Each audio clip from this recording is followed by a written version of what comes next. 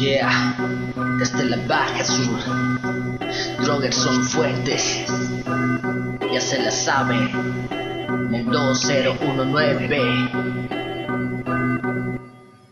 Vivo en donde las calles se enferman, adicciones de una vida tóxica, donde uno mismo se envenena. Es la temática de raperos inspiracionales, escribir, buscando el oxígeno de diferentes maneras. La ira y tranquilidad de emociones que desahogan, trastornos mentales que se expresan por preocupaciones que nos alteran y hacen sufrir.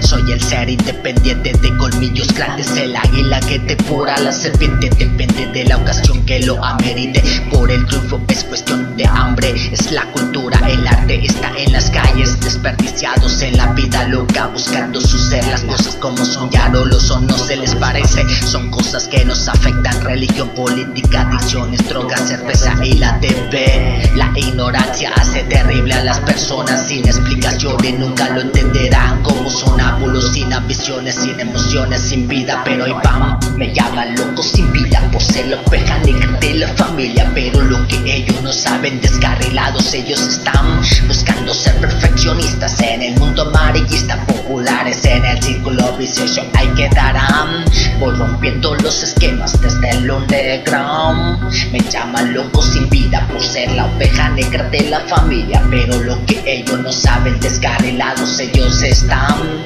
buscando ser perfeccionistas en el mundo amarillista, populares en el círculo vicioso. Ahí quedarán, voy rompiendo los esquemas desde el underground.